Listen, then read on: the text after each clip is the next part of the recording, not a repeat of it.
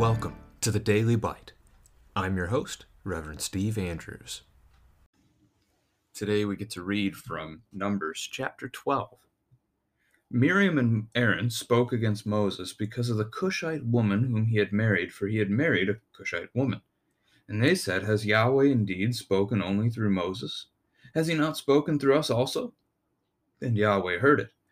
Now the man, Moses, was very meek, more than all the people who were on the face of the earth. And suddenly Yahweh said to Moses and to Aaron and Miriam, "Come out, you three, to the tent of meeting." And the three of them came out. And Yahweh came down in a pillar of cloud and stood at the entrance of the tent and called Aaron and Miriam. And they both came forward, and he said, "Hear my words. If there is a prophet among you, I, Yahweh, make myself known to him in a vision. I speak with him in a dream. Not so with my servant Moses. He is faithful in all my house. With him I speak mouth to mouth clearly, not in riddles, and he beholds the form of Yahweh. Why then were you not afraid to speak against my servant Moses?" And the anger of Yahweh was kindled against them, and he departed. When the cloud removed from over the tent, behold, Miriam was leprous like snow. And Aaron turned toward Miriam, and behold, she was leprous. And Aaron said to Moses, "O my Lord, do not punish us because we have done foolishly and have sinned. Let her not be as one dead whose flesh is half eaten away when he comes out of his mother's womb." And Moses cried to Yahweh, "O God, please heal her, please." But Yahweh said to Moses, "If her father had but spit in her face, should she not be shamed 7 days? Let her be shut outside the camp 7 days, and after that she may be brought in again." So Miriam was shut outside the camp 7 days, and the people did not set out on the march till Miriam was brought in again. And after that the people set out from Hazeroth and camped in the wilderness of Paran. This is the word of the Lord. It isn't just the people. Like, as yesterday's chapter, the nation of Israel was rebellious against Moses' leadership and against the Lord. It's not just the people, but it even comes from within Moses' own family tree. And Aaron is his brother, and Miriam his sister. In the book of Exodus, Miriam is that little girl who ran along the riverbank and watched Moses in the basket until Pharaoh's daughter found her, and then, very craftily convinced Pharaoh's daughter that she knew a woman who could nurse the baby for her for a time. And so Moses got to grow up for a little bit longer with his mother. This Miriam, and the same Aaron who went to Egypt with Moses and got to be his spokesperson and speak God's word to Pharaoh and got to do some of the miracles himself, they rebelled against Moses. And why? Apparently over a woman. Now, who is this woman is an interesting question. Is this Zipporah? Our study Bible doesn't suggest that. Our study Bible says that it's reading this, especially just he had married. It makes it sound like a recent event that Moses has taken on another wife. Now, we could do a quick search here, and I admit I didn't do this, so let's pop this into. I love using Bible Gateway. There are other websites like it, but you can just search the entire Bible just like that. But Moses' first wife that we know from his time in Egypt in the book of Exodus, her name was Zipporah. She's not mentioned outside of the book of Exodus. So this could be her. It could be that she has died and Moses is taking on another wife. It could be that Moses is simply taking on another wife. Polygamy is not uncommon in the Old Testament. I don't know that I have an answer for you. I didn't dig too far into this. Now, Cush is a reference to a land, a region, and the point that Aaron and Miriam have in mind, we're going to talk about that in just a second, is this idea of not marrying outside of Israel, not marrying someone who isn't one of your own people. And regardless of if Zipporah is a Cushite or not, to fit their description, she's not an Israelite. She is truly from outside the people of God. She is the daughter of a priest by the name of Jethro or Ruel. He goes by both names. And he's a priest to a polytheistic religion. in the land out to the east of Egypt. Now, Cush is a southern kingdom, so to me it seems to make sense that this is Zipporah. But again, our study Bible didn't support that, so I'm just giving you some options to consider. Regardless, Deuteronomy chapter 7, verses 3 and 4, which God has not yet given to them as a law, but is the intent here that Aaron and Miriam have. And I'm going to read those two verses for you just so you can hear it. You shall not intermarry with them. That's a reference to the other tribes that inhabit the promised land. So the Canaanites, Hivites, Girgashites, Perizzites, Amorites, all those different clans, Jebusites. You shall not intermarry with them, giving your daughters to their sons and taking their daughters for your sons. For, here's the reason, they would turn away your sons from following me to serve other gods. Then the anger of Yahweh would be kindled against you, he would destroy you quickly. The Old Testament prohibition against marrying someone outside of Israel has nothing to do with the color of their skin, has nothing to do with where they come from. It has everything to do with who they worship. If you marry outside of the land of Israel, most likely you are marrying someone who follows a different God. And if you welcome that into your home, there's a good chance that they're going to be getting you to walk with them and worship whatever gods that they worship. And that leads to your death and destruction. So God's Old Testament law about intermarriage has to do with this idea of salvation. He does not want his people to be lost. He doesn't want them to even have the temptation. If you want an example of that, look at, I gotta look up the exact chapter. I think it's 1 Kings 11, could be 10, yes. Read the first paragraph of 1 Kings chapter 11 about Solomon, one of the great kings of the Old Testament, who even wrote part of the Bible for us. He had where should I start? Now, King Solomon, start of the chapter, loved many foreign women, along with the daughter of Pharaoh, Moabite, Ammonite, Edomite, Sidonian, Hittite women, from the nations concerning which Yahweh had said to the people of Israel, you shall not enter into marriage with them, neither shall they with you, for surely they will turn away your heart after their gods. Solomon clung to these in love. He had 700 wives who were princesses and 300 concubines, and his wives turned away his heart. For when Solomon was old, his wives turned away his heart after other gods, and his heart was not wholly true to Yahweh his God, as was the heart of David his father. So for Solomon went after Ashtoreth, the goddess of the Sidonians, and after Milcom, the abomination of the Ammonites. So Solomon did what was evil in the sight of Yahweh, and did not wholly follow Yahweh as David his father had done. Then Solomon built a high place for Chemosh, the abomination of Moab, and for Molech, the abomination of the Ammonites, on the mountain east of Jerusalem. And so he did for all his foreign wives who made offerings and sacrificed to their gods. And Yahweh was angry with Solomon, because his heart had turned away from Yahweh, the God of Israel, who had appeared to him twice, and had commanded him concerning this thing, that he should not go after other gods, but he did not keep what Yahweh commanded. I cannot tell you, you can keep reading that passage. It talks about the destruction, the separation of Solomon's kingdom. I can't tell you if Solomon repents. We might not see Solomon someday. I don't know. But that's the danger that God knew and was cautioning his people against.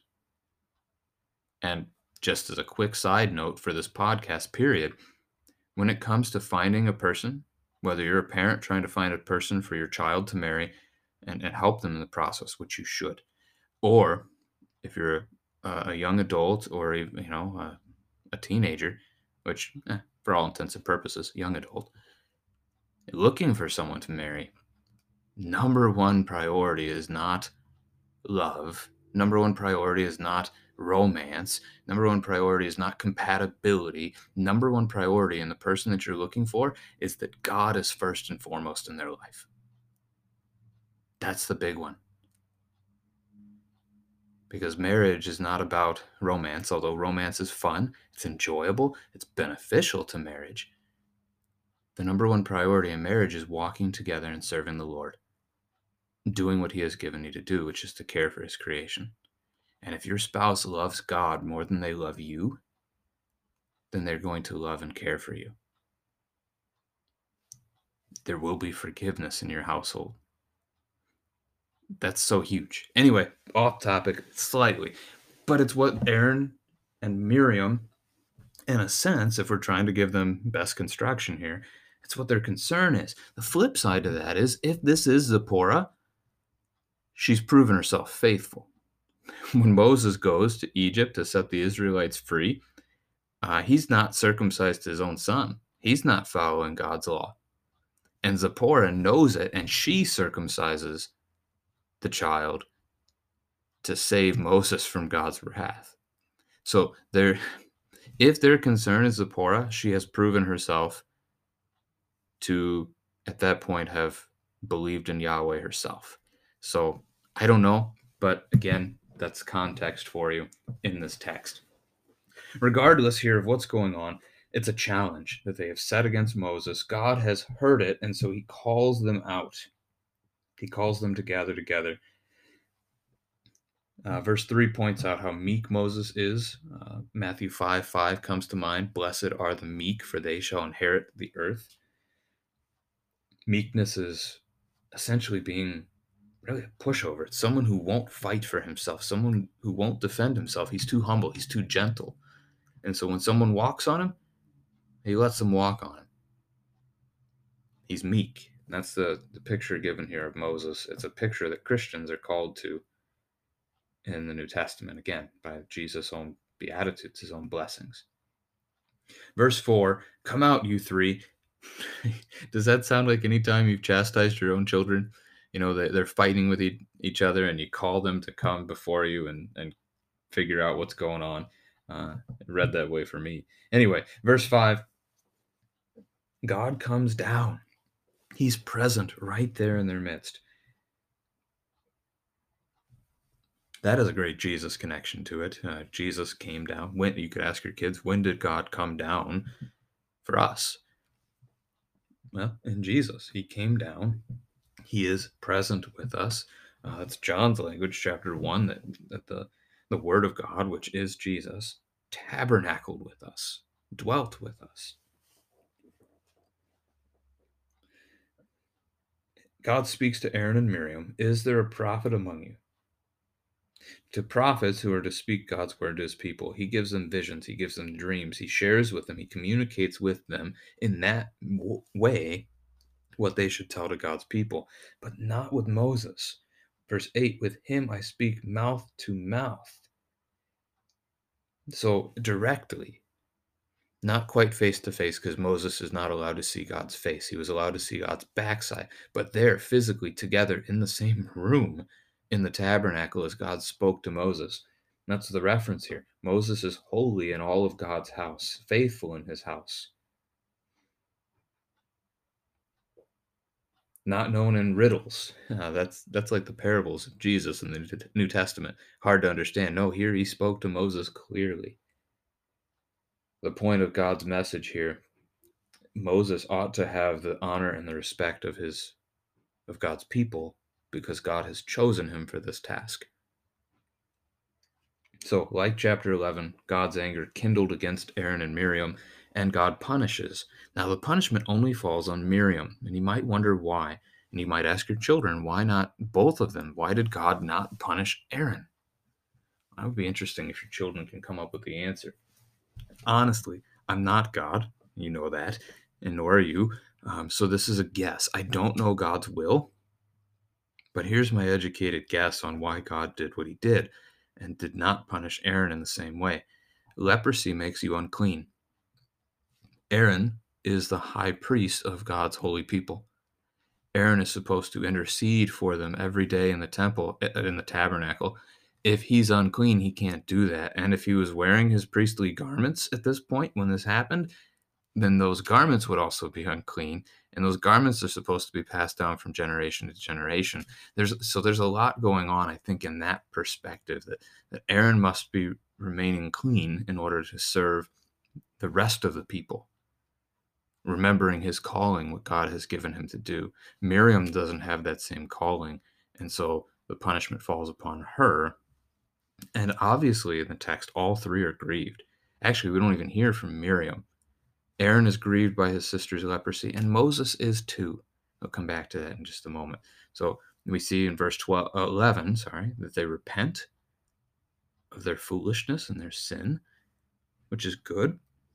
And then they petition Moses to speak to God on their behalf. So Aaron, even as an intercessor himself between man and God, recognizes Moses has that too, and prays, essentially. He asked Moses to pray on their behalf that God would heal. And Moses does. That's verse 13. God, please heal her, please. Notice again Moses' meekness.